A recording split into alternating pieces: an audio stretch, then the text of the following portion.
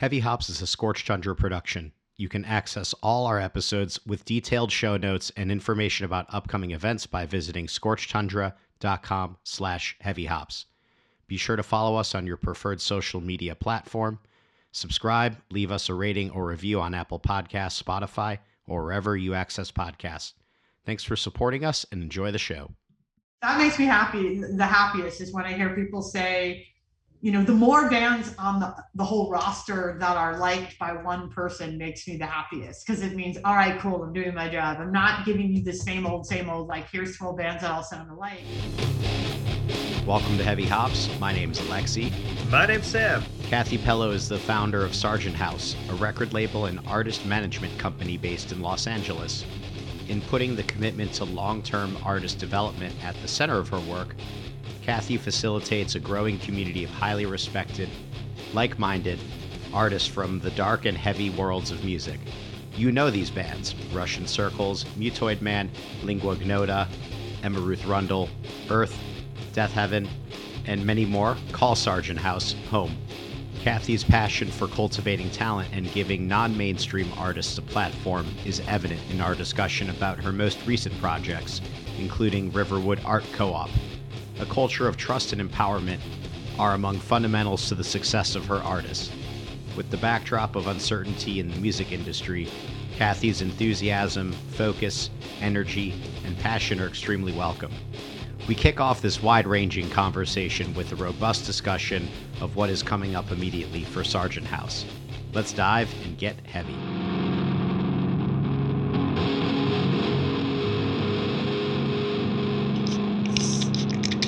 Cathy, thank you so much for joining us on Heavy Hops. We've been looking forward to having you on. Thanks for having me. Yeah. So we know you're busy and you've got a lot going on. So let's kind of start with the now and what's happening now at Sargent House, at least. What is happening at the moment? Like, I'm seeing kind of on social media, there's a new album from a band called The Armed. There's a new Chelsea Wolfe single with Emma Ruth Rundle, Lucas Frank's debut, and then the Co-op. Like, tell us about some of these things. All very exciting things. All very exciting. All right, we'll start off The Armed. Very excited about the new Armed record. It's amazing. It's got a lot of incredible guests on it this time. Ben Chisholm is new to that fold. Ben Chisholm is, part of Chelsea's band and her ongoing sort of collaborator. He's an incredible mixer, producer, engineer, editor, video shooter, photographer, multi-instrumentalist, and we've just formally started, after 10 years of having him do everything in secret. I now formally manage him to the rest of the world. He's a special bookings only kind of guy, though. He sort of really picks and chooses the stuff he wants to get involved in. And The Armed was something he really loved, and he brought in Troy Van Leeuwen from Queens, and I got Mark Lanigan to come and guest on the song. We got Nikki Cage from True Widow. It's just like a jam-packed, and it's such a great record. And they're just, they're pretty crazy. Like, they're very creative, very interesting, making amazing videos. We're working on some really big stuff with them that I'm super excited about. On to the next thing, the Chelsea Emma track. I've been wanting Chelsea and Emma to do some kind of, anything together for 10 years now, since the day I met Chelsea, because Emma was already with me when I met Chelsea. A lot of people don't know that, but Emma was in Red Sparrows. So I've known Emma longer than Chelsea. But I didn't know Emma could sing till she did Marriages, and I was like, holy moly.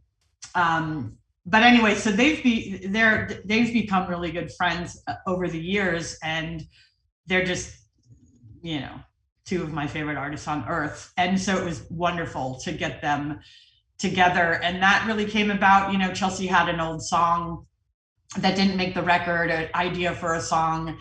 And it just was really kind of, it was really what was going on and how everyone was feeling in COVID. And so she said, hey, do you think Emma will want to maybe sing on this song? And so that's how that came about. And it's great. And then we made a video with this Cressa Beer, who's so fantastic and makes really great stuff, animation stuff. Her Instagram tag is Beeragon, and she makes these little like Godzilla shorts. I love her. And then what else do we have? We have the Armed, Chelsea and Emma. Lucas Frank is called Storefront Church, and his record is really one of my favorite records in a long, long time, of a new artist that I came across, which actually Carrie from Deaf Heaven and Cole from Dive both hit me up, and they're like, you got to hear this guy, Lucas Frank. He's amazing. He has a new record and he needs a label.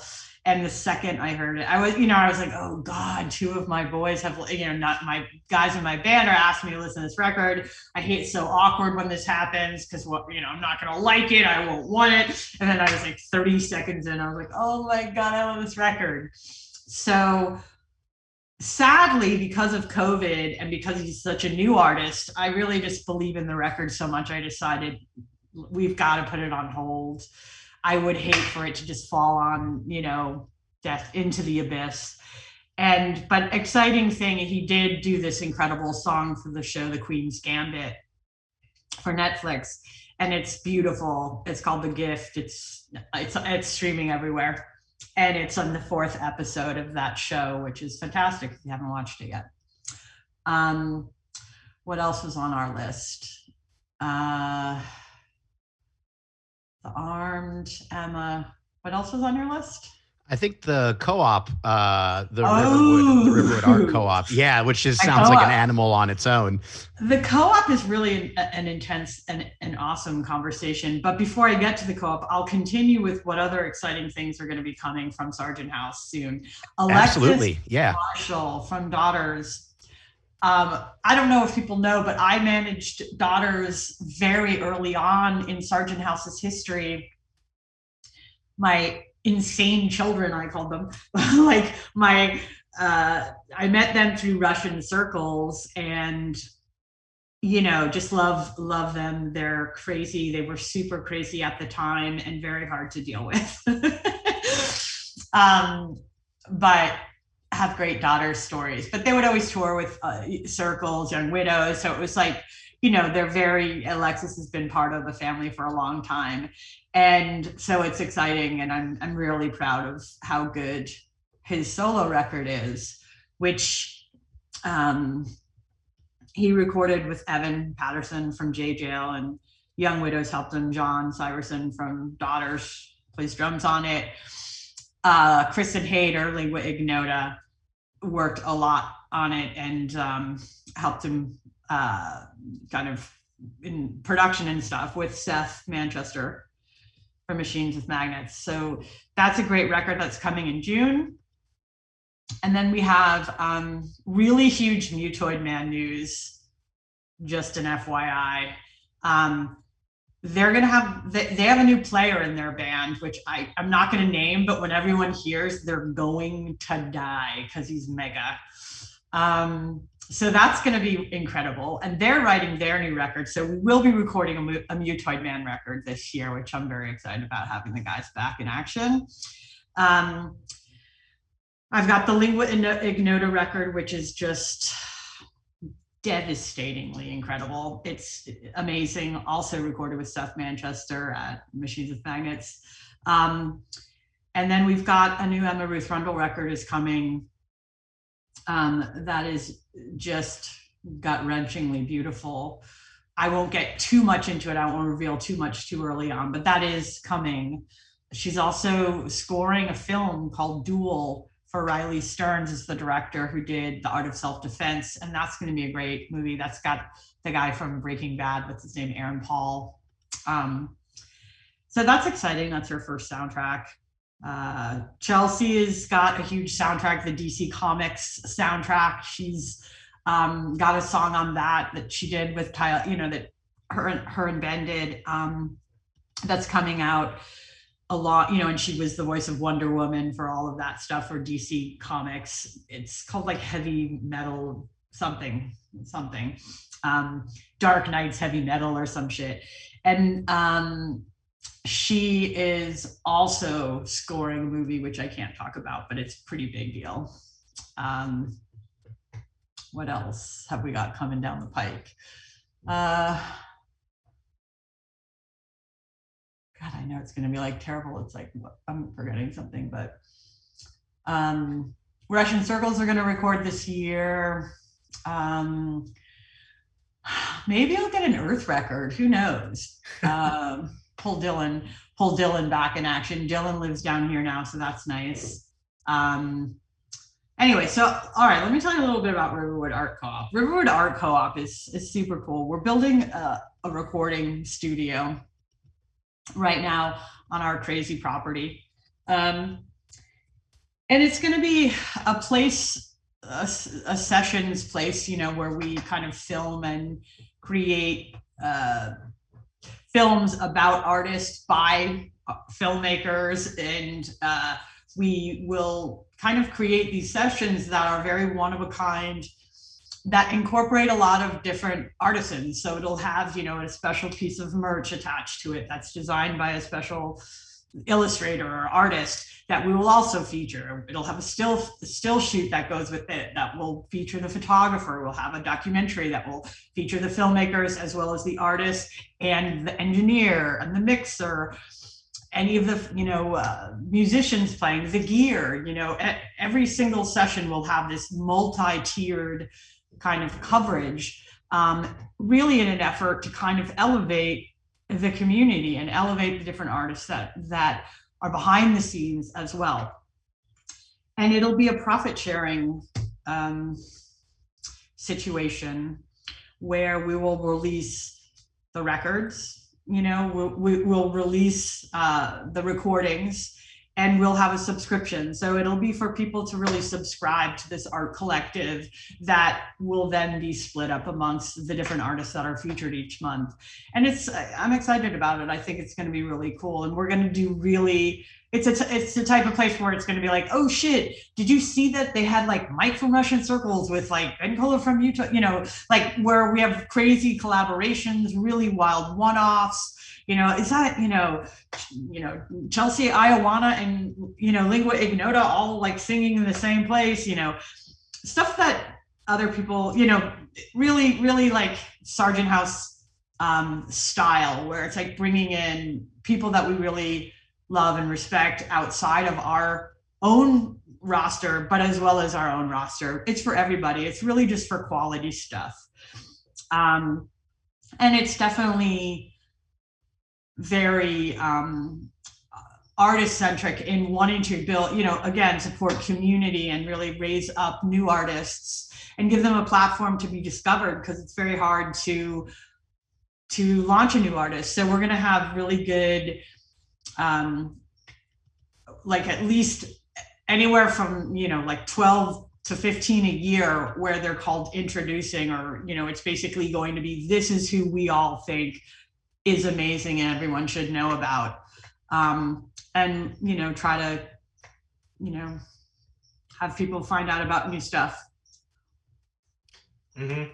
I think that's one of my favorite things about Sargent House is just the way that you interact not only with the bands really shows through all the behind the scenes, but then all this collaboration that I see coming out of both Sargent House bands and then other artists that maybe aren't even affiliated with you, but they're friends, and it's similar genres. And it's just the creative space that you give is unbelievable. And in my opinion, almost unparalleled to any other label in the industry. And I just kind of want to dive into your thought process into why that is such a virtue for you. Well, thanks for noticing that. It's really the most interesting and most important part of my entire thought process behind Sargent House, was to build a community of like-minded creatives. I came from a world of, I was a film producer. I owned a production company. I was a music video commissioner. I wasn't in the music business, I only just loved music. I had an agency in New York where I represented writers, directors, cinematographers. So I have always managed artists. and always eccentric artists, like, you know, not mainstream pop stars and shit like that. It was always like the Sundance artists, you know, it was like the filmmakers that were making really kind of independent films. And so I've always been the champion of that, you know, just talented people that are doing it for the art and not for the commerce only. And so when I started Sargent House, it was also, again, like people call it a label, and I don't even like it being called a record label because I don't think of it as a record label. I think of it as a management company. Like, once I sort of believe in an artist, it's the record label part is simply the infrastructure so that they can release the record they want. It's like, hey, why do we want to like let other people have say over our stuff, tell us what we can and can't do, and we lose all control, as well as lose control of seeing where the money is, you know?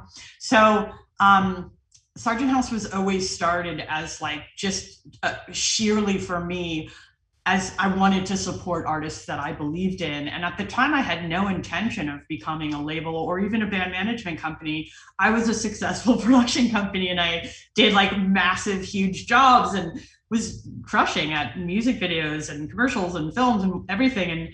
And just started to love helping bands. And so I became an accidental, you know, and the label's the same. I started putting out records because I was able to do it better than the option that was available to the artists. And from that very moment on, it all started as a community. It started as like, just the bands I liked acted like that. And it just evolved into where it became very much, you know, when I sign a band, it's usually their friends already with someone I already, you know, work with, or it's very, very, you know, familial. And then I just really believe in lifting up other people around me. I'm not in competition, you know, when people are like, it's like, I'm not in competition with another label doing something. Like if I do something and a label copies it, I'm like, great, you know, like I introduced something that's helping other people do stuff. Or the co-op, I know a lot of people that idea will blossom, and it'll be a new generation of young people will be like, let's start a co-op. And, you know, it just, and that's awesome. So community's always been extremely important to me. And it does separate us from the rest. And it is, and I'm really grateful it's like that. Because it, you know, again, it's very hard these days to get opportunities for new artists, and knowing that I have the kind of artists that understand my concept of like, hey, it's your turn now to pay it forward. You know, support this new artist I've taken on, and they'll take them on tour and they bring them under their wing. And it's really awesome. And it's helped every single band on my roster. Mm-hmm. Yeah, it sounds like putting community at the center is kind of the intuition that you're putting out there. And it's certainly more a way that would be understood by a band as well, because that's how they think when they're coming up through their own musical scene. And also like when other people are looking at what you do, in this case, imitation, certainly flattery. By having this sort of like artist-centric approach, you have this incredible community of bands that have kind of been built. Was this something that you foresaw in some way would happen? How did you kind of get to a point where you said, this is the approach that I want to take, this is what I want to foster as a community? Or was it just these things kind of flowed out naturally? It's a little bit of both, but it definitely started with RX Bandits were the first band that I helped put out their record. And that's how I became a label, was like, they needed help to get off the label they were on. And you know, and that's the thing, I'm actually a really amazing negotiator. And I knew the owners because one of them was a director, a music video director that I actually had in one of my rosters. And I was able to just kind of go in and get them out from underneath that situation. And part of the deal was that they had to self-release the record, which I believe was destiny, because it taught me by force. I was like, all right, it's not, how hard could it be? And I immediately went and got distribution, and I did it. I was, again, I was a grown up, and I was financially stable, so I was able to, finance things. But they're such a community bunch of people, like they're hippies, it's like they're very much into like helping their friends. They take their friends on tour. You go to their shows, everyone sings. It's like very, very cool. And that became the tone of how I then proceeded. I was like, it's so much cooler to have bands, to surround yourself with musicians who are all into and respect one another, and like want to tour with each other and want to help each other. So I actually, definitely for the first 10 years, I would never even sign a band unless it was like at least 5 or 6 of my other bands were like, yeah, they're great, sign that band. It's sort of like it's like adopting a child. I have to go to the rest of my children and be like, hey, you guys, you think you can hang with, are you guys going to want them? And it's definitely important that they all, that there is some acceptance in advance of me taking on bands, because it is really important. And I do respect all my family's opinion, and I want them to be excited about the things that we're involved in. And it makes it a lot easier when it's like, oh, we can't wait to tour with that band. I'm like, great, because that's the whole reason I'm counting on you to take this band out, and it definitely works. I mean, you look at a band like Brutus, and I signed Brutus, and the first thing, who did they tour with? Chelsea, Russian Circles. And then I, introduced them to Riley at Thrice, and they got Thrice tour. And it's like, before you know it, it's like all it takes is 1 or 2. And then the rest of the world sees the band, and starts to ask them to tour with them as well. So it really does help, the same, like I always joke that Russian Circles they're the only band I have to like make sure they like whoever I'm signing, because in the end they've like pretty much broken all my bands. It's like, oh, just like, if you look at every single band I have, it's like they've all toured with Russian Circles, and Death Heaven, Marriages, Chelsea Wolfe, Everett Rundle, like Daughters, Young Widow, JJL, which was Young Widows, like every single one of them came up. Everyone came out of Russian Circles, it seems. But yeah, that's kind of it. The community thing is really important, and the co-op is an extension. It's like, hey man, artists should, I'm into the profit sharing thing. I'm into artists controlling their own destinies. I never did really believe in the old label system, which is why I started my own label, which was really just to make my own bands comfortable.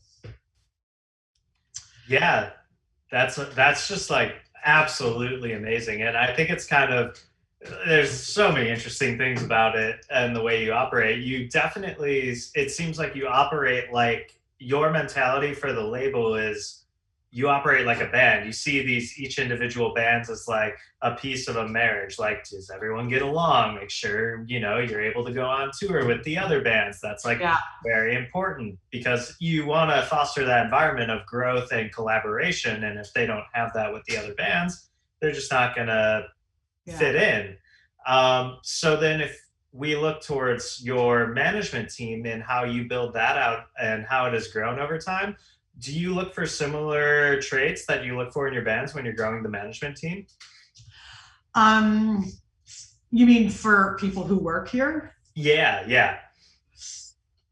I wish I had like more people who work here. It's very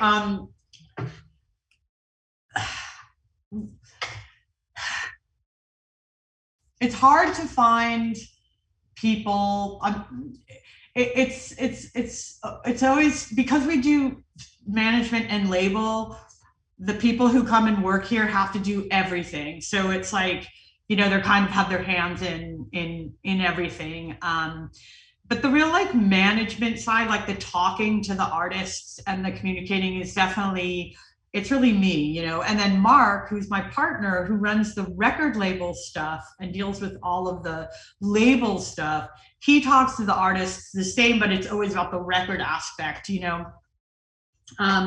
but the people who work here, I tend to like, we don't make shitloads of money. It's not like some big Interscope records where I have like espresso girls running around for meetings. It's very streamlined. It's like at my house, it's like, it's the other phenomenon. It's like people are like, it's so insane how, I turned my house into this world, where it's the band stay here. Now we have like 6 acres. We have a pool. We have a recording studio. We have guest houses. It's like pretty sick. Like mom has set up the best camp you could ever have, but yeah, I usually just have really rad kids who work for me. Like it's really definitely a job where I care about people who are not racist, for one, not bigot, fucking scumbag, like that, like trashy, bro-y kind of mentality is not allowed. I'm very, I just want kind, good people that genuinely love music. And I tend to hire young people as their kind of, and sort of, bring them up. And then they reach, it's like Logan's Run. And then they reach a certain thing where it's like, okay, now you're at a place where you deserve to make more money than we can ever pay you. So now you send on your merry way. And they all go off to become like really rad, like, all the people who've worked at Sargent House now have like really great jobs, like in music, and they are managers. So it's like a great school to send these wonderful soldiers out into the world after they're done. So it's kind of the lifespan here of the people who work here, other than Mark, who's my ride or die, is like anywhere from like 2 years to six years, and then they kind of move on and have to go on their way, and then we start a whole new cycle. But we don't have tons of people. Most of our people are, Marika, who I opened an office in Berlin, and she's amazing. She was really a fan of Sargent House for many years, and she's a great writer, and she writes for music magazines. And she just asked me like, hey, could I help you in Europe? And I was like, I actually really want someone to help me in Europe. And so now it's really cool because she like knows more about the label than I do. So she runs Sargent House. All the socials I've turned over. I'm like, you can just have everything except for Twitter and Instagram. I'm going to just continue to do that Sargent House Instagram. But she does Sargent House Europe, and she just puts up the history of Sargent House. So like, it's the best account. It's my favorite account. I watch it, I'm like, oh my God, that was 10 years ago. Oh my God, I forgot I had Zach Hill. Oh my God, I used to have Hella. Like it reminds me of all the stuff that we did, all the great music we've released, and just like, it's really fun. If you don't know about Sargent House Europe Instagram, that is the jam. That's like a really great, she does it way better than me. I think that's a very positive environment for young people that are coming up through the industry to be exposed to. When I think of like people that I knew when I was younger, first like getting started in the music industry, and they were like interning at labels where they despise like their boss maybe, or there was like or the environment that they were in fostered a different type of culture. I think that like starting people out with something great like that can in the long run actually influence the industry in a larger way if enough people are kind of coming through your house in a way. I feel the same. Like I said, I'm really proud of the Sargent House, the kids who used to work here. Cause again, like they go on, like Brittany is like head of AEG now. And like, they all have like really good positions, and they take that philosophy of the artist first with them wherever they go, it's not a male, there's no male toxicity here too either. It's like, it's just not allowed, it's like, I'm a woman. So there's no like, there's no sexual harassment, which is awesome. It really is, it's a cool, again, it's really a great place if you genuinely love music. I would want to work here if I was a kid. Mm-hmm. That's why I work here, because I still think I'm a kid. When we're looking at the different sorts of, I know in a way you kind of look at all these things as sort of in concert with each other, but you have the management part of what you do, and you have your record label. There are like other kind of core competencies of what bands need, like a booker, or maybe there's like a publishing side. Are these other areas things that you're kind of interested in some way, or are you cool with like farming it out? I'll never be interested in being a booking agent. I did actually, I sponsored a kid, Adam Fleiter, to do Riverwood booking. And it was literally like, a year before COVID hit. And I did it mostly because I really believed in him and I just wanted to back him. And, but I don't personally ever want to be a booking agent. I have a great relationship with the agents that I work with for my bands. Merrick from Ground Control, pretty much he just signed the Armed, but he does the Armed, he does Emma Ruth Rundle, Helms Ali, Death Heaven Earth, Russian Circles. So pretty much my roster. And then Chelsea's with Christian. And then I have, and then Vincent at Odyssey Booking does like all of my European, all my European booking for the majority. Oh, Robbie Frazier at William Morris does Brutus, and I love him. He's booked a few of my bands. So yeah, as far as booking agents go, I totally believe that it's way more, they're so imperative. It's great to have people that I trust and have a good relationship with. So I will never try to be a booking agent. I will always use, hire people who are way better at it than me. And then as far as publishing goes, I really encourage my artists not to sell their publishing or to do things like to control their own publishing and to keep it. We do just this year now we've done a deal where we will like help our bands have their publishing administered because of digital. You need to actually go out and chase digital mechanicals that didn't exist before, and now we really kind of do. It is wise to have someone who is going and getting that kind of money. They're going and finding it. Mm-hmm. Yeah. At a certain point, if there's something that's like highly technical or specialized, you can. I'm not trying to do it. I don't do PR either. Like we have different publicists, and that's the thing. That's why when people are like, how many people work there? I'm like, every record and every artist is different, and we don't use the same template for everything. We're very anti, like, oh, let's use the same template. So it's like, well, this record. Even sometimes we use, depending on what the record's like, it's like, well, maybe we'll use Lauren for this, or we'll use, let's use Ryan on this one. It's like, there's a few core publicists that we love, all of them. And they also have their own unique talents or what they, it's also some gravitate, like I know that they personally love this band and not as much of this one, so that's not necessarily the right place to go. But again, like that's one thing I would love to have is someone who could do in-house publicity in addition to the publicists that we use, but just someone to like keep track of that shit during the year. But it's very hard to find someone that is good. Yeah. Oftentimes those and there's people, no press anymore.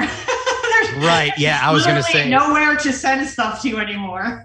Yeah. I was going to say it's a little bit of a different world than when there were like tons of agencies, and the metrics of how that's judged is totally different now too. There used to be blogs, like there used to be genuine like music fans writing about music and the word of mouth of music.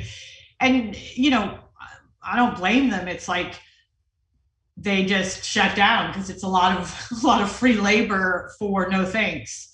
Which is the same as there were a lot of labels. I remember 10 years ago when I started, it'll be 15 years this year.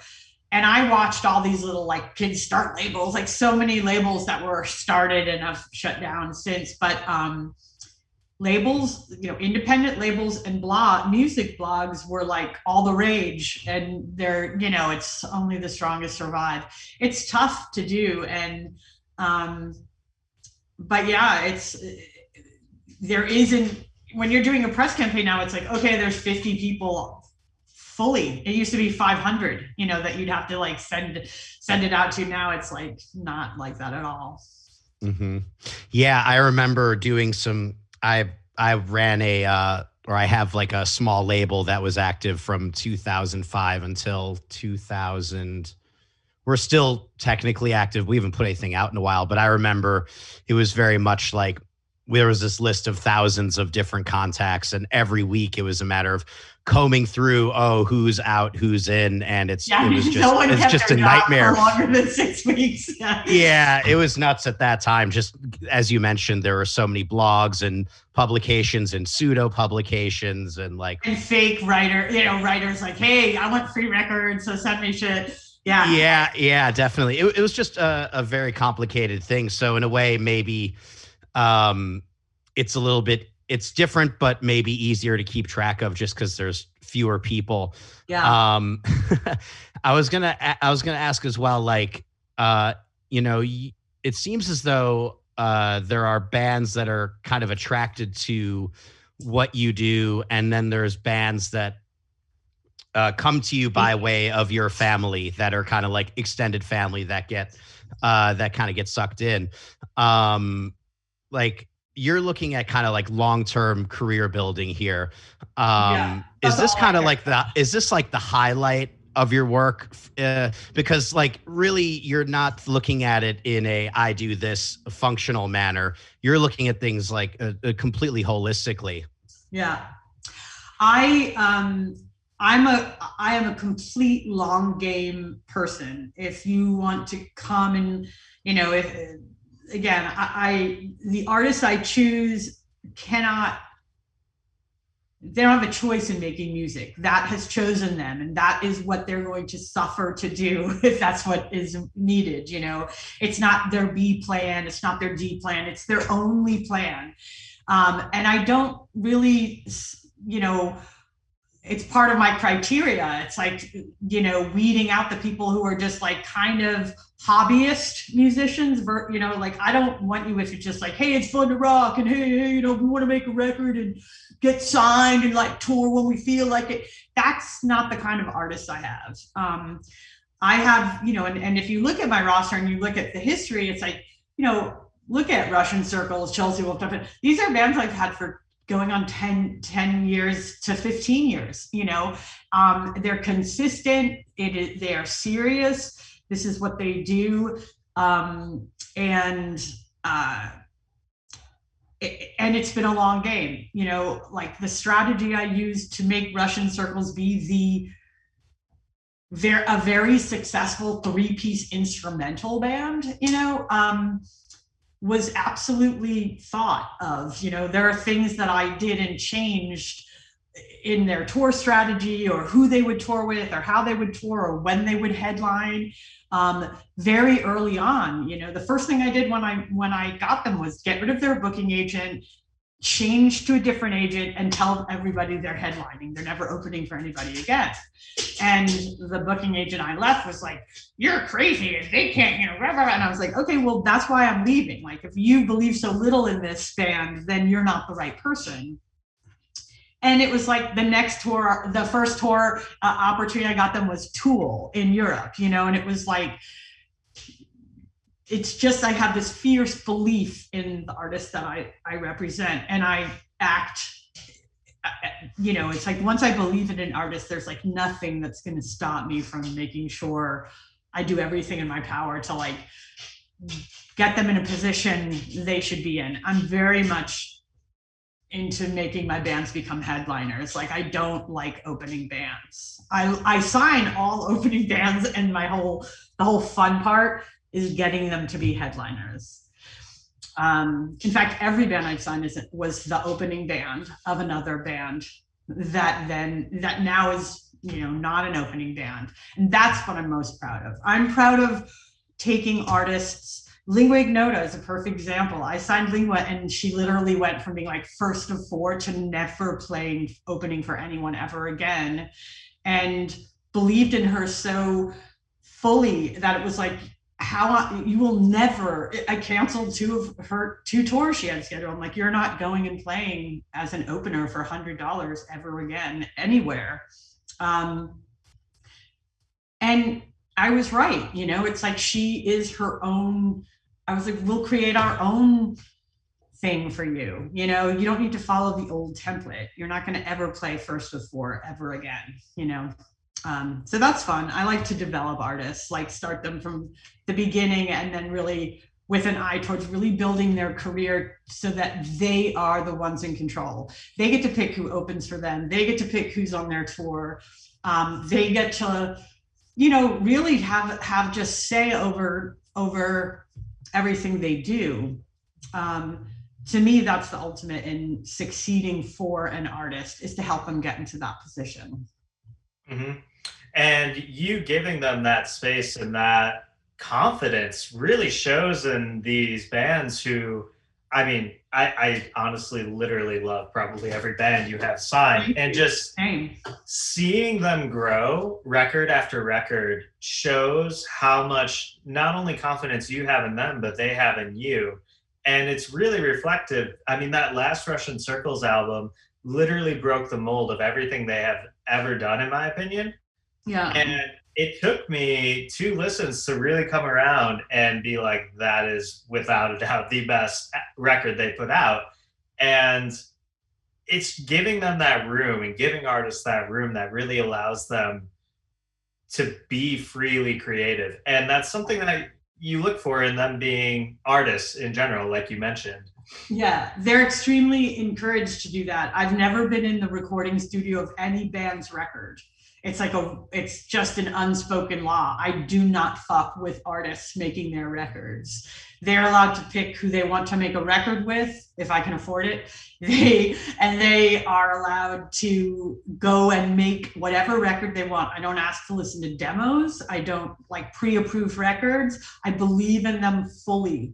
And I sit back and I wait till they send me the record, and then I cry because I'm like, oh my God, it's so great. I can't believe you did it again, that kind of thing. But again, it's definitely unique to, it's not the same style, but I definitely, I give them a place where they can feel safe. That's the most important thing, is like, especially, and I think it's why I've really gravitated in the last couple of years to really wanting to nurture female artists, because they are treated differently, and it is hard to be part of like super male structure and not to be all like, whatever, but there is some nuance to, being able to understand the way we react to things is a little different than how men might react. And a lot of it is about like just really making them understand how important and great they are and how good their work is. And that's really meaningful, for artists. They really do need to feel supported, which I do. I'm like a mom. Mm-hmm. I am the rock mom. Absolutely. Yeah, but I'm also really brutally honest. So some of them I've gutted many times, but hey, they all know deep down I love them. And whenever I say stuff that's tough for them to hear, at least it's for their own good, Mm-hmm. Absolutely. You touched on wanting to give women more of a space in just music in general. Yeah. A very male-dominated industry. So let's kind of tackle things bit by bit here. You're operating and running your business or your record label. How have you kind of faced this industry and told, people, fuck you, I can do whatever I want? The time I was, 20. So, I had a child. I lived in New York, and I was a single mom at 21, and by accident, again, it was sort of, I need to work, and I need to have work where I can bring my child to work, because I don't have enough money to get someone to watch her. And so I ended up representing a fashion photographer who was a friend of mine, because I could bring my baby to work. And that's when I realized, wait, I could get you really good jobs, and so it sort of turned into that, that was when I started my first company in New York. I represented fashion photographers and stylists. And again, it was when I realized, okay, if somebody is doing something that I think is amazing, I am an amazing salesperson. I can get that person opportunities. When I believe in you, it's like there's no stopping. So I have never worked for anyone ever since then. I started my own company at 21, and I've always had my own company, and it's always been representing artists. And I'm 54, so it's been a long time. That's what I love to do, and even the film stuff, it was like I pretty much was producing films, but I represented the directors. I owned a production company where, I produce the things, but I also am the representative of all the directors that work in the company. So it's the only thing I've ever done. And so getting involved with music, again, the label part was just like, oh, this is simple business. I know how to get a distribution deal, negotiate contracts, all of that kind of stuff. Wasn't the interesting part to me. It was always about being able to create the infrastructure for artists to then be able to do whatever they want without restriction. So it was like, I don't want to work with another, why would I want to sign, Taramellos to some label because they're willing to sign them for $3,000 when I can just say, here's $3,000, don't sign with them, and let's do whatever the fuck we want, and that's how we started back in the day. And it's just sort of how, we've definitely become a very strong record label. We sell a lot of records, we do a fantastic job. I'm very proud of it. I'm very proud of the hard work that, that Mark puts in, and everybody who works on that side of it. But the fun part for me is the management side. It's really always been the fun part. Mm-hmm. Absolutely. So you're going on your 15th year now, and a lot of these bands you've had for 7, 8, 9, 10, and the whole time. I've had a lot of the bands that I've had for their whole career. Mm-hmm. Yeah. And or when I got them, their career started, even if they had some kind of, something, whatever, other than Earth. Dylan's been with me, I think it's like six years now. And, they're on their 31st year. So he's, and he was always like an idol of all of my bands. So, Dylan, I think of as like the godfather, because he was like, Emma was like trembling when she met him and stuff. And it's so funny now because they're all such good friends, but it was like, oh my God. And I remember it was a show at the El Rey, and it was Deaf Heaven was headlining, Marriages and Earth was playing second, and Marriages was opening. And so Carrie from Deaf Heaven and all of the Deaf Heaven guys and Emma and Greg who was also in Red Sparrows, they're all like, oh my God, there's Dylan Carlson. And it's so funny to think of now, because he's just so like, that's Dylan, But I remember I was sort of out of the blue. I met him that night, and then out of the blue, kind of like a year later or something, I just got a random email. I was like, hey, it's Dylan Carlson. You think you'd be interested in managing me in Earth? And I was like, yes. It was just like, yes, of course. Like, and so yeah, he's like the godfather. And that's just, and he loves it too. It's like he's him and I are kind of the same age, and he loves all of the bands on Sargent House. So he's always like, I want to do something with Chelsea. I want to do something with Tom. I want to do something. So he's always up for it, Uh-huh. Yeah. I love hearing you talk about your bands, and just hearing your excitement about them getting excited really shows how much you care. I love them. I'm a sucker. I can't help it. It's amazing. But what gets you the most excited about seeing your bands grow in stature, and what is your measurement for that success? When they buy their first house, that makes me the happiest. I've got a couple. I'm not going to say who, but there's a couple that I've literally watched, and I teach them about fighting to get to saving and how it's important to own a home and helping them get there. And that always makes me extremely happy, because again, I'm such a long hauler. I'm such a, long-term care about their careers. So it's not just about what they're doing today. I'm always trying to teach them about how they need to think about how they're going to survive as a 70-year-old. Are you, even with encouraging them to do solo records and acoustic stuff, acoustic records, where they can, have the ability to tour easily if they want to, off different cycles and things, while still being, it reflecting what they want to do artistically. I encourage, I also, I don't sign artists based on their looks and their marketability. Also, because again, it's you have to be good. You have to be good when you're 7. You have to be Joni Mitchell good, survive, fucking, Dolly Parton good, it's it doesn't matter. You need to be able to you can, so that makes me the happiest, is when I see them being able to survive. The first goal is always, I want them to not have to have any job other than music. Then they reach that level, then it's okay, now I want to see them buy a house, and that's it.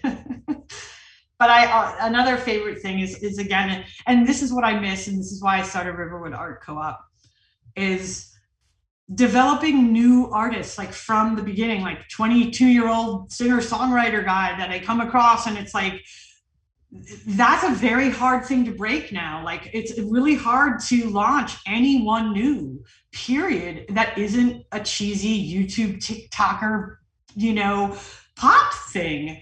You can't just take this Storefront Church. Here's this young, insanely talented, Jeff Buckley reincarnate, and it's how do I get anyone to listen to him? It's not that easy.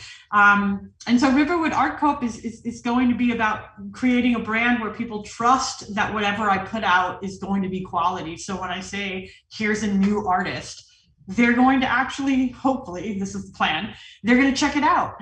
And then that new artist is going to have a way to get an opportunity to get on a good tour and to tour, and that's another part of Riverwood Art Co-op. It's going to become a collective that has scholarships that will help pay for a van. If you're an introducing artist at Riverwood Co-op and you get a tour, we're going to finance your van. We're going to finance your tour. It's all about wanting to give back and wanting to create a developing, a way for new artists to be able to compete without cheating. No, it sounds like, you're creating an alternative ecosystem altogether. Yeah. When you mentioned earlier about having to kind of work with artists in a manner of, if you don't like something somewhere where they're headed, that's inevitably something that may happen from time to time. When you're this kind of emotionally invested with the artists and what they are doing, it's very clear that you care deeply about their careers. How do you set up guardrails for them in a way? It's a tough one, which you just reminded me. Deaf Heaven are finally on Sargent House for their label as well as their management. I've managed them for 10 years, but this is their first record. We did a live record, but their record that's going to come out this year is like so groundbreaking, and I'm so proud of them. And I can't. It's like so insanely amazing and different. So we'll see. The guardrails, there are no fucking guardrails here. That's the thing. It's like, I just have to roll with it. It's like, and sometimes, an artist, artists will give me a record that's very different than what I was expecting, or like, oh wow, so I guess you're gonna go in this direction. And I try not to speak too early. I just did that, where it was like I spoke too early without really listening to it enough to realize where they were coming from and why it was right, but I'm fortunate because I never really had anyone, I've never had an artist where it's like, I now want to be a disco electronic artist, I want to be a white rapper, like, so no one's gone so far off the rails. And again, I think artists need to evolve, and they need to stay honest always with what they really, and that's a speech I give. Like every time when it's like the artists are going to do their record, that's like the last thing I say to them. I just say, stay honest, just be honest to how you want it to be. Don't fucking overthink it. Just be what is real. Be what's real for you. Just go in. I know you're going to make a masterpiece. Fuck off, and that's kind of how I have to roll, and back whatever they do.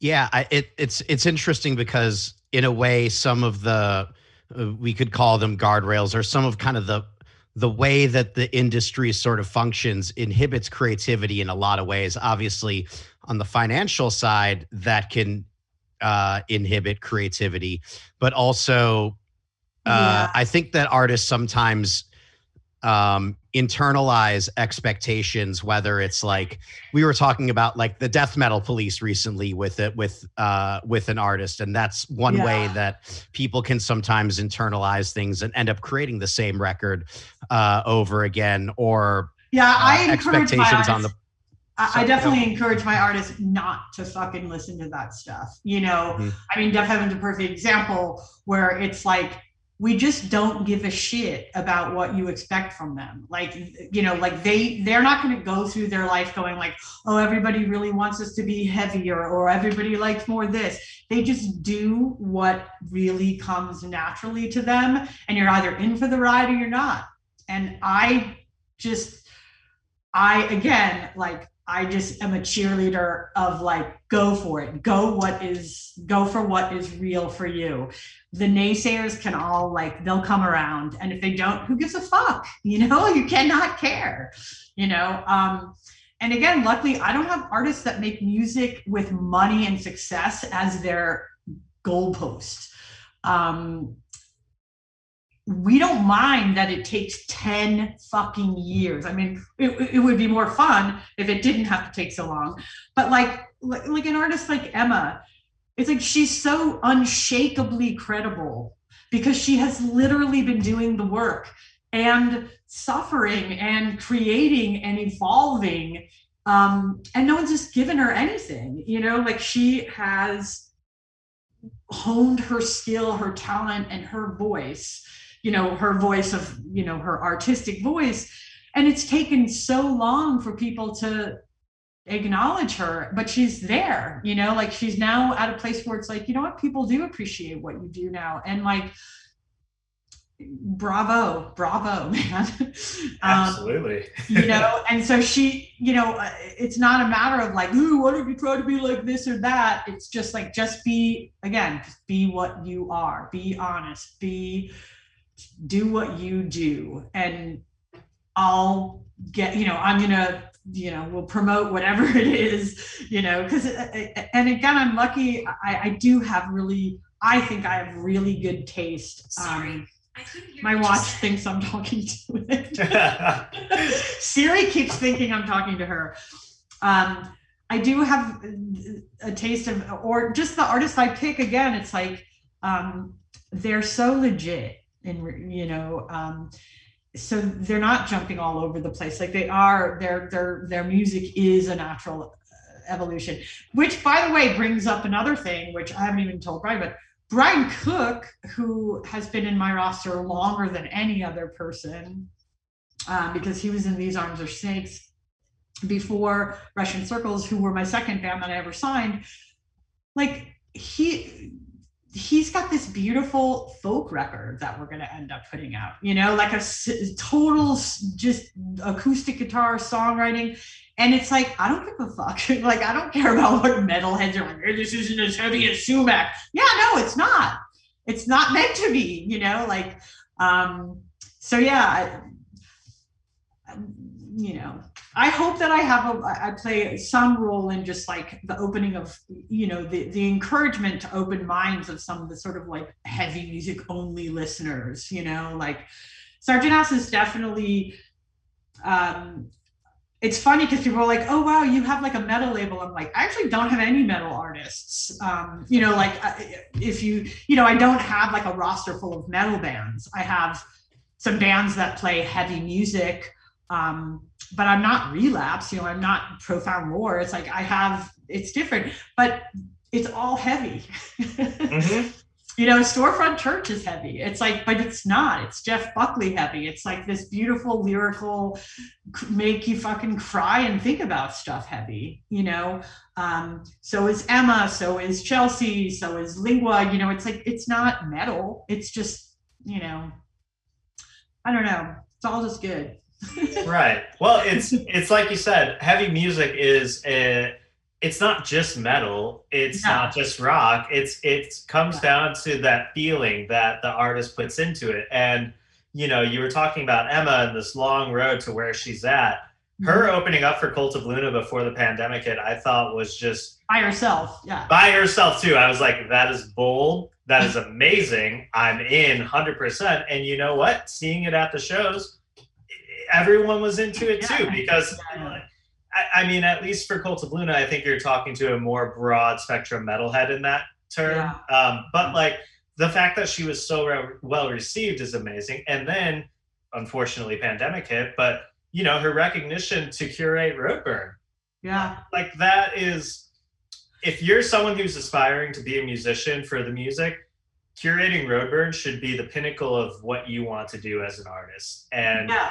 And that's a perfect example of like the things I fight for. Like it was Emma curating Roadburn and Lingua Ignota, like being the artist in residence. It's like the first time women are running the game. And that came from hours of talking to Walter. It was a very, again, a long game conversation about why don't you have women curate Roadburn? Why are no women involved? Like, why aren't they part of The Voice?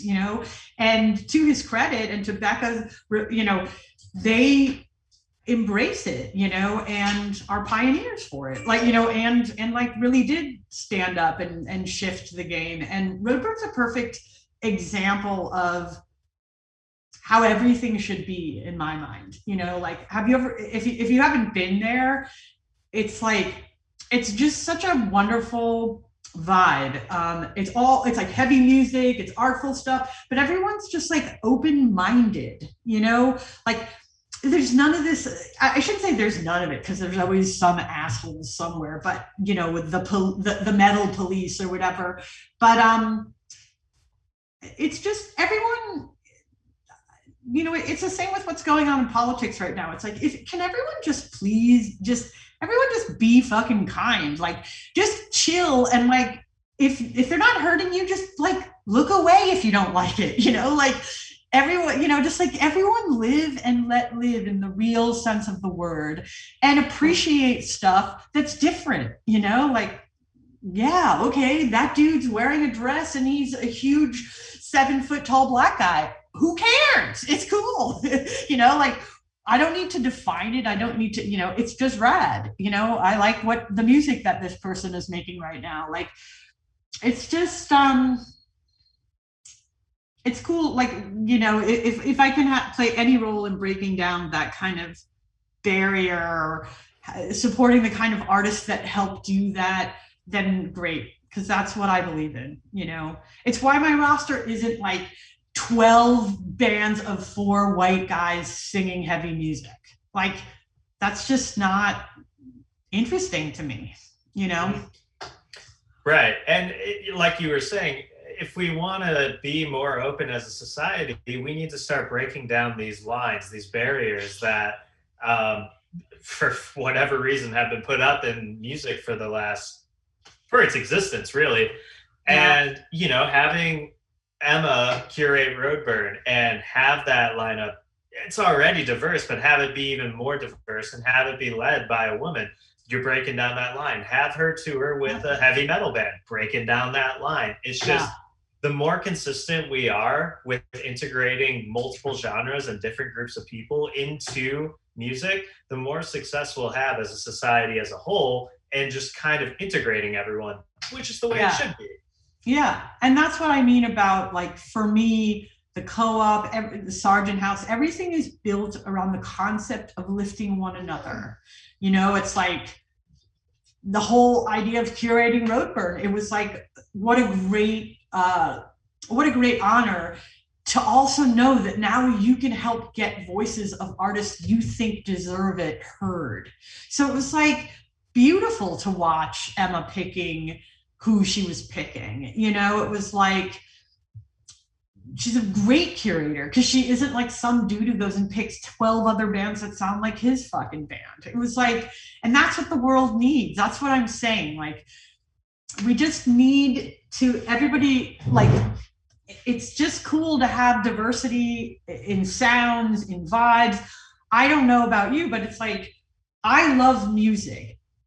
I don't sit and listen to heavy music all day. I listen to all different kinds of music, and people who are, it's like, there are bands that I never listen to their music driving in my car, but I will never miss their show because they're a live band for me. It's like, oh dude, but I'm not like sitting there listening to like the Locust in my car, but I want to see the Locust when they play, and it's the same. So it's like, I don't know. It's just cool that if, creating a place, a safe space where Dive can tour with Death Heaven and not have it be weird, and it wasn't weird. It was awesome. And just, I love doing that. I love doing all the tours we do. Death Heaven are also huge advocates of that, where all their tours are weird lineups, it's like, oh, we got like, Drab Majesty and Portrayal of Guilt, like different bands they don't all sound the same. They aren't Death Heaven clone bands, some of these, sometimes I look at tours and it's just like 4 it's like the headliner and then 3D versions of that headliner as the openers. And 2 of them paid to be on the tour. And it's like, ugh, I can't think of anything less interesting. And it's just not the part of rock music I want to be part of, For sure. Yeah. I think, we are coming out of this pandemic at some point, hopefully soon. But, moving forward, we're going to be seeing, in my opinion, every band who really enjoys what they do is going to be itching to get on the road. And so if you want to stand out from everyone else, you're going to have to be booking these tours that are diverse, that showcase. You're not going just to see the same thing for 4 hours. You're going for an evening, an event. Consider it like a mini road trip. Touring, I think it's going to change a lot too, because the pandemic definitely weeds out like the ones who, it's going to be hard. It's going to be hard to be a mediocre band and get tours because there isn't the space. It's like, if I'm a venue and there used to be 8 venues in my town and now there's 2, I still have, 16 bands all trying to play in Austin, on the same day. So only the best are going to get picked, the ones who really do have the fan base. I shouldn't say the best, because the best isn't always the most popular, but it is definitely going to be tricky for those like middle of the road bands that are just like always touring and like always like, on bills that are similar and stuff, people are going to have to get a bit more creative.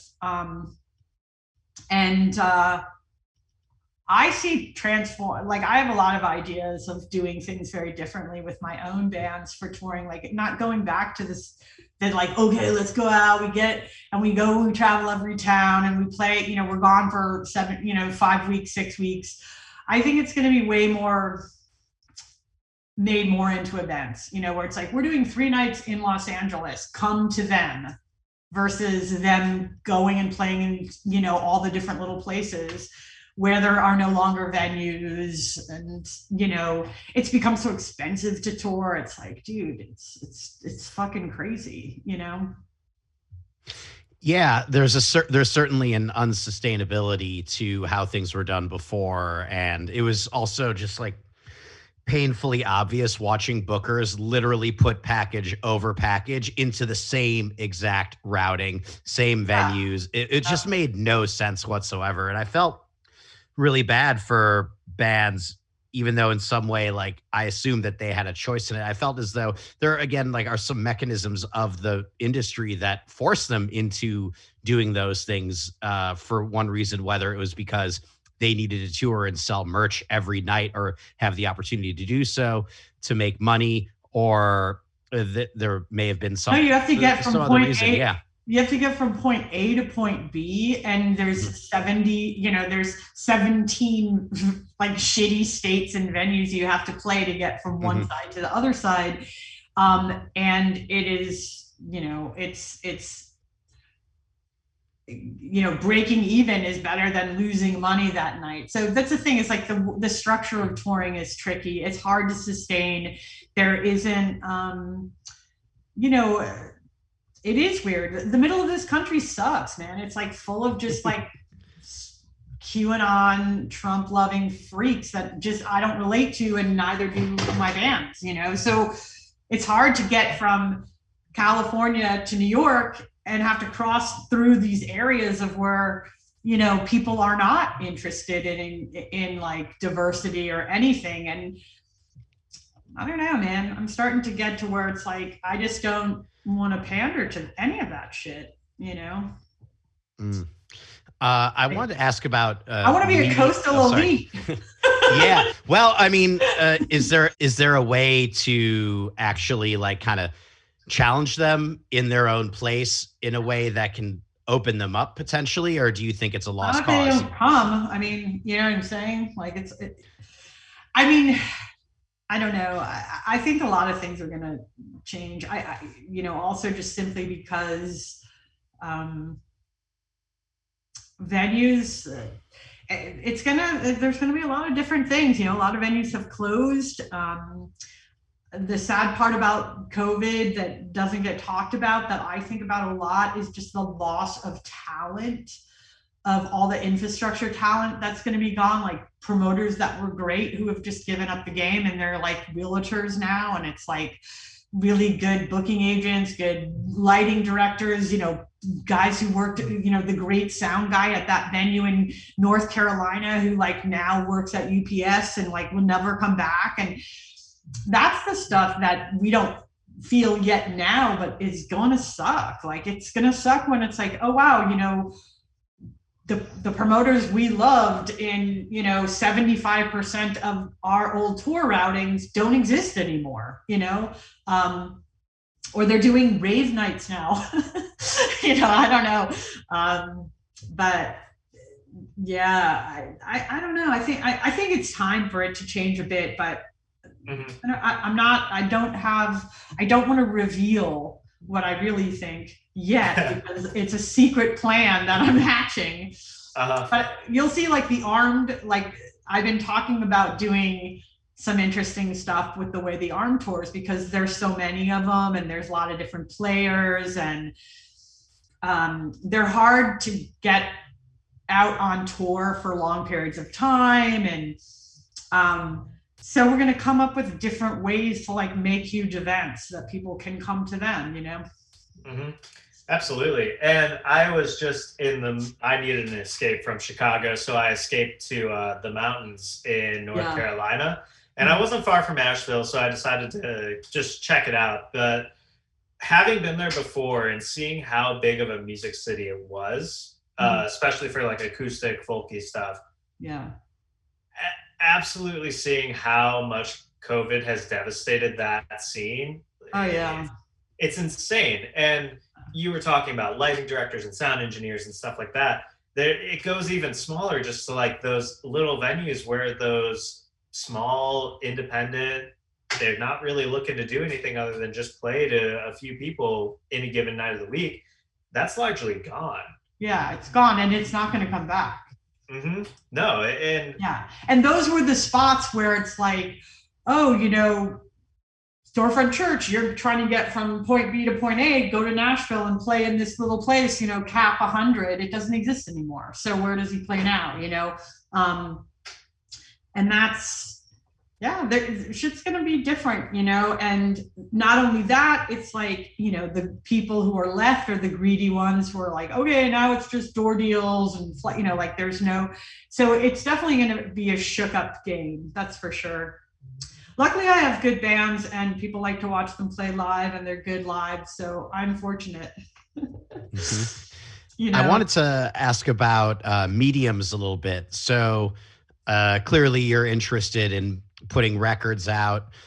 Is this the future for you moving forward? Is it like vinyl, digital, and maybe I don't know if I don't have like a way to play CDs anymore, but do you see that as like vinyl is now your default physical, and then MP3s or streaming is the digital, as far as like? I mean, vinyl has always been our default. It's always been the physical format that our fans like the most. CDs we still make because they still sell, especially in Europe. Streaming it's definitely shifted from like streaming. It's just like this annoyance to like, fuck, streaming rules. Like, we don't have to spend any money and money comes in. So it like subsidizes, the loss of the physical product. Obviously it'd be great if it was even more so streaming was more equitable and fair, but it's still, my thing is we will continue to create whatever formats people are interested in having. So, do we make less CDs than we used to? Yes. We make twice as much vinyl as we used to, because now it's just, that's it. And vinyl's getting more expensive to make.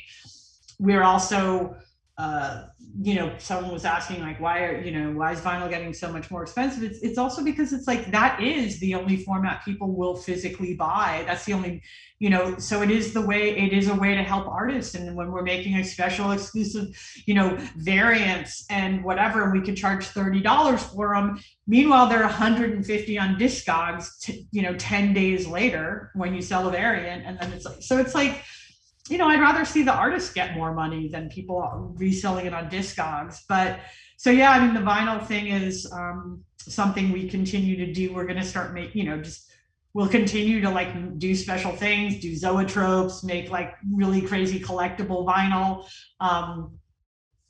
And also just like, creative merch. But I do think also we'll get into, I think Sargent House will launch a subscription label type situation, where it's not just, where it's, you have access to like special things and discounts and music first and content and stuff like that. But also where you genuinely know that you're helping support a music community, because I would split all the money up and give it to the artists, and again, I think that's what will always separate Sargent House from the majority of labels, because again, that's me being a manager, not me being a label. If I was a label, I'd be like, you don't get any of the money. But again, I think that's what separates us, is that our fans know that we genuinely do like the artists aren't sitting there complaining that they don't get paid. Like my artists get money. They are supported by the music. and their merchandise and all that stuff, and their stores are theirs. Like, we don't, they get, when you buy merch from the band, like, it's not coming to Sargent House, I mean, it is, but then it gets paid out to them. But so I don't know. I think the thing that shifted is fans are really willing to support artists they like. So let's say I'm an aspiring musician, a solo, or it's me and one other person, and I'm feeling unheard and unrepresented in the music industry. What are some words of encouragement that you have for folks like that that are coming out of the pandemic?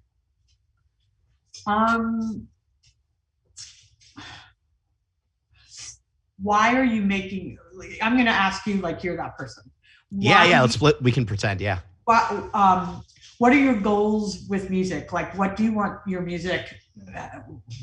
What do you want to have happen with your music? What is your goal? What do you see as, what's your vision with your music? So you've made this music, you've recorded it, and now you feel like, oh, because how do I get it out there? Why do you want to get it out there? What do you want to do with it?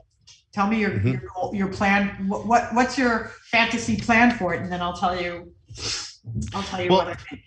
Yeah, I mean, I think right there, and I know Sam wants to play along with us too, but I think that I think right there, identifying those kinds of core questions for people is important. I think for bands, as someone who's worked with bands as well, like, you need to understand kind of not just that you can make music, but what beyond that is the purpose of it for yourself, and then also kind of the audience you're going after in the same stroke. Thing is, like, people have to understand, like, if you made music, you and your boyfriend, let's say, you and your partner enjoy making music, and so you did that.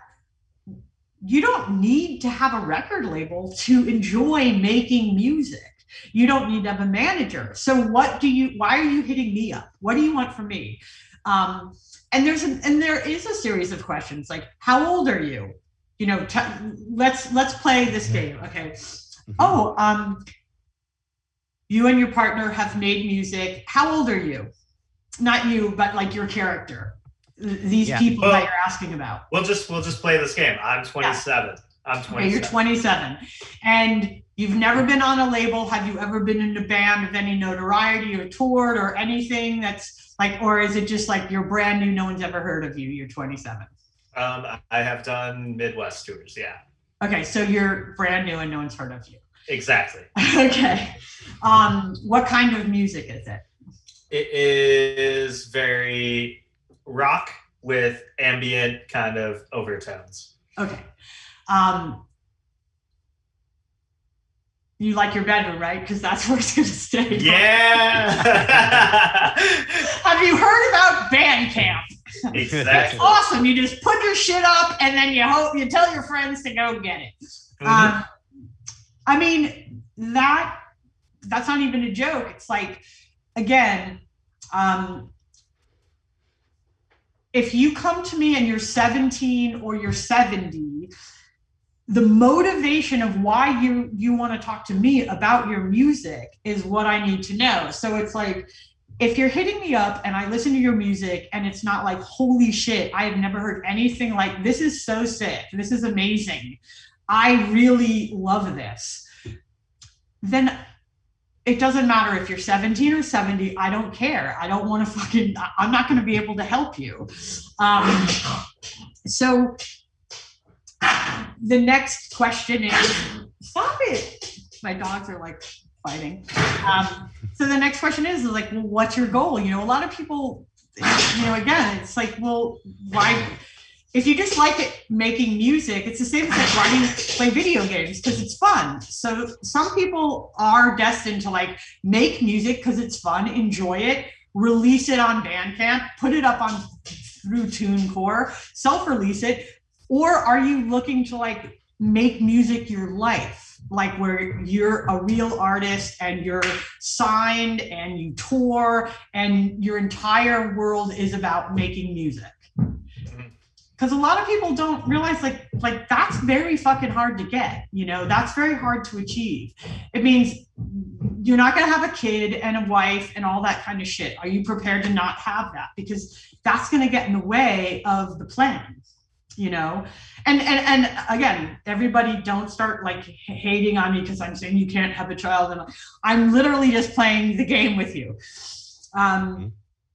You know, but those are things I look at. It's like, if you come to me and it's like, you know, oh, my girlfriend doesn't want me to tour and blah, blah, blah, you know, that kind of stuff, which happens all the time. It's like, well, then don't come to me, dude. Like, I'm not the right place. Like, go put it up yourself, you know, like, let people hear it, enjoy making it. And that's beautiful. Like, it's okay to just enjoy making music with your friends. And it doesn't need to be bigger than that.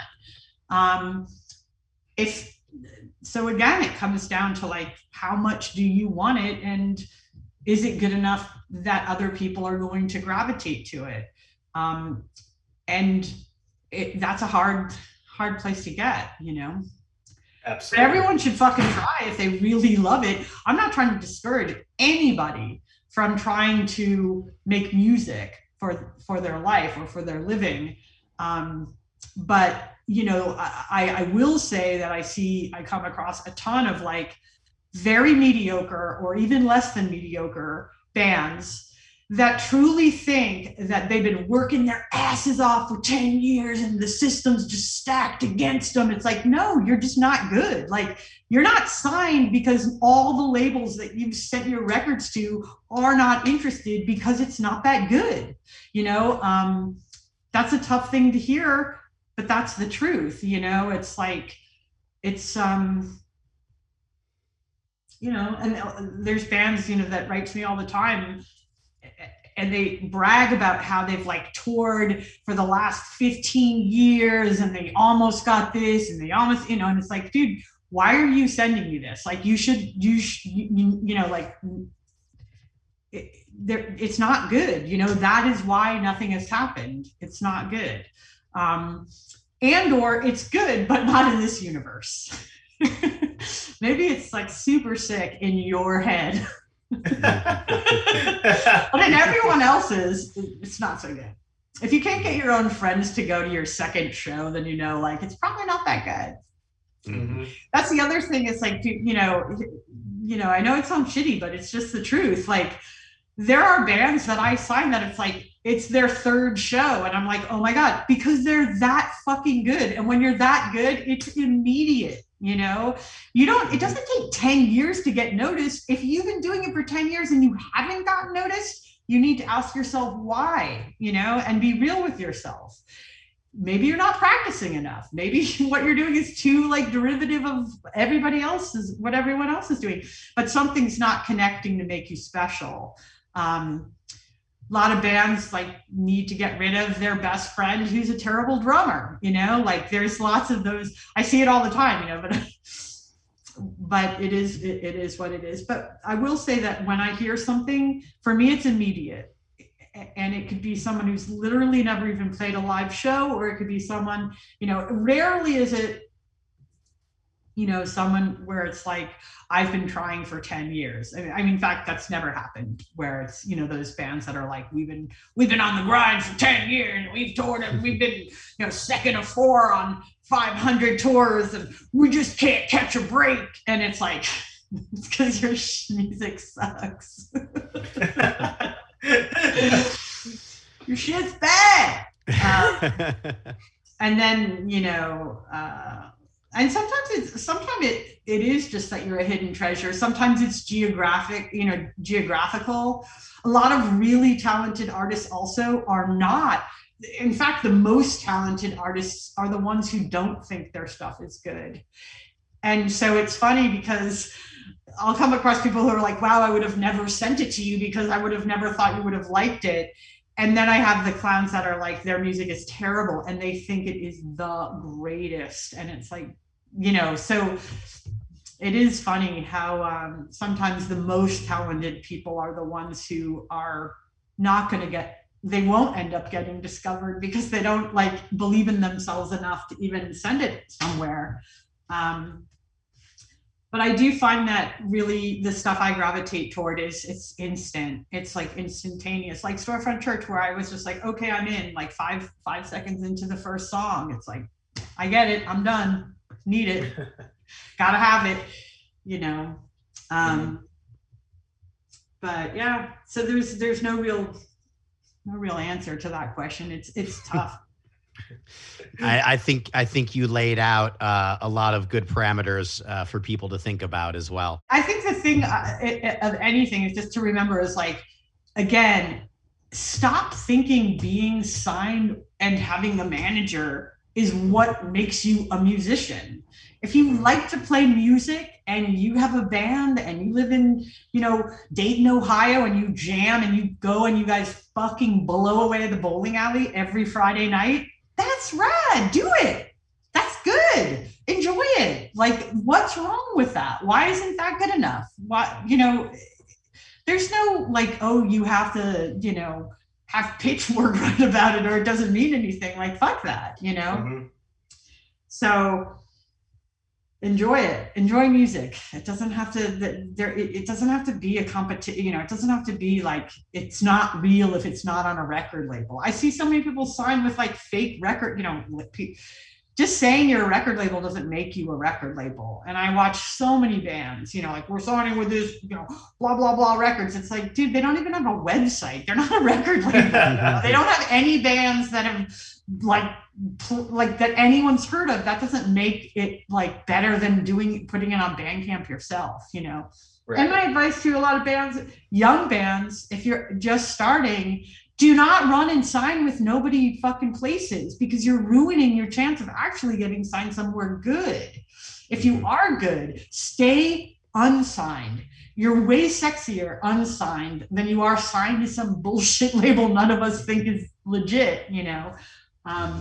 Just put your stuff out, self-release it first, and see if you get any heat, you know? Like, don't rush to sign with whoever asks or whoever says yes. Your first step when you make music should not be sending it to labels. It should be putting it out into the world a bit to let people find you and to see like, hey man, you know, we put up a song and all of our friends are freaking out how good it is. And then that turns into like, oh my God, my friend's in this band and they're kind of sick. And then if you're good, that's what happens. If it's just like plain old shit, nobody talks about it, you got to keep working. Got to keep practicing. Awesome. Well, thank you, Cathy. This was an awesome conversation, and we're looking forward to hearing more from Sargent House and for all these really exciting projects that you outlined at the beginning to come to fruition. Thank you so much. I appreciate that, and thank you for taking the time to talk to me about my ramblings. To listen to my ramblings. It's been lovely. It's been lovely. Great ramblings. So thank you. Thank you so much. And thank you for supporting any of the bands of mine that you do.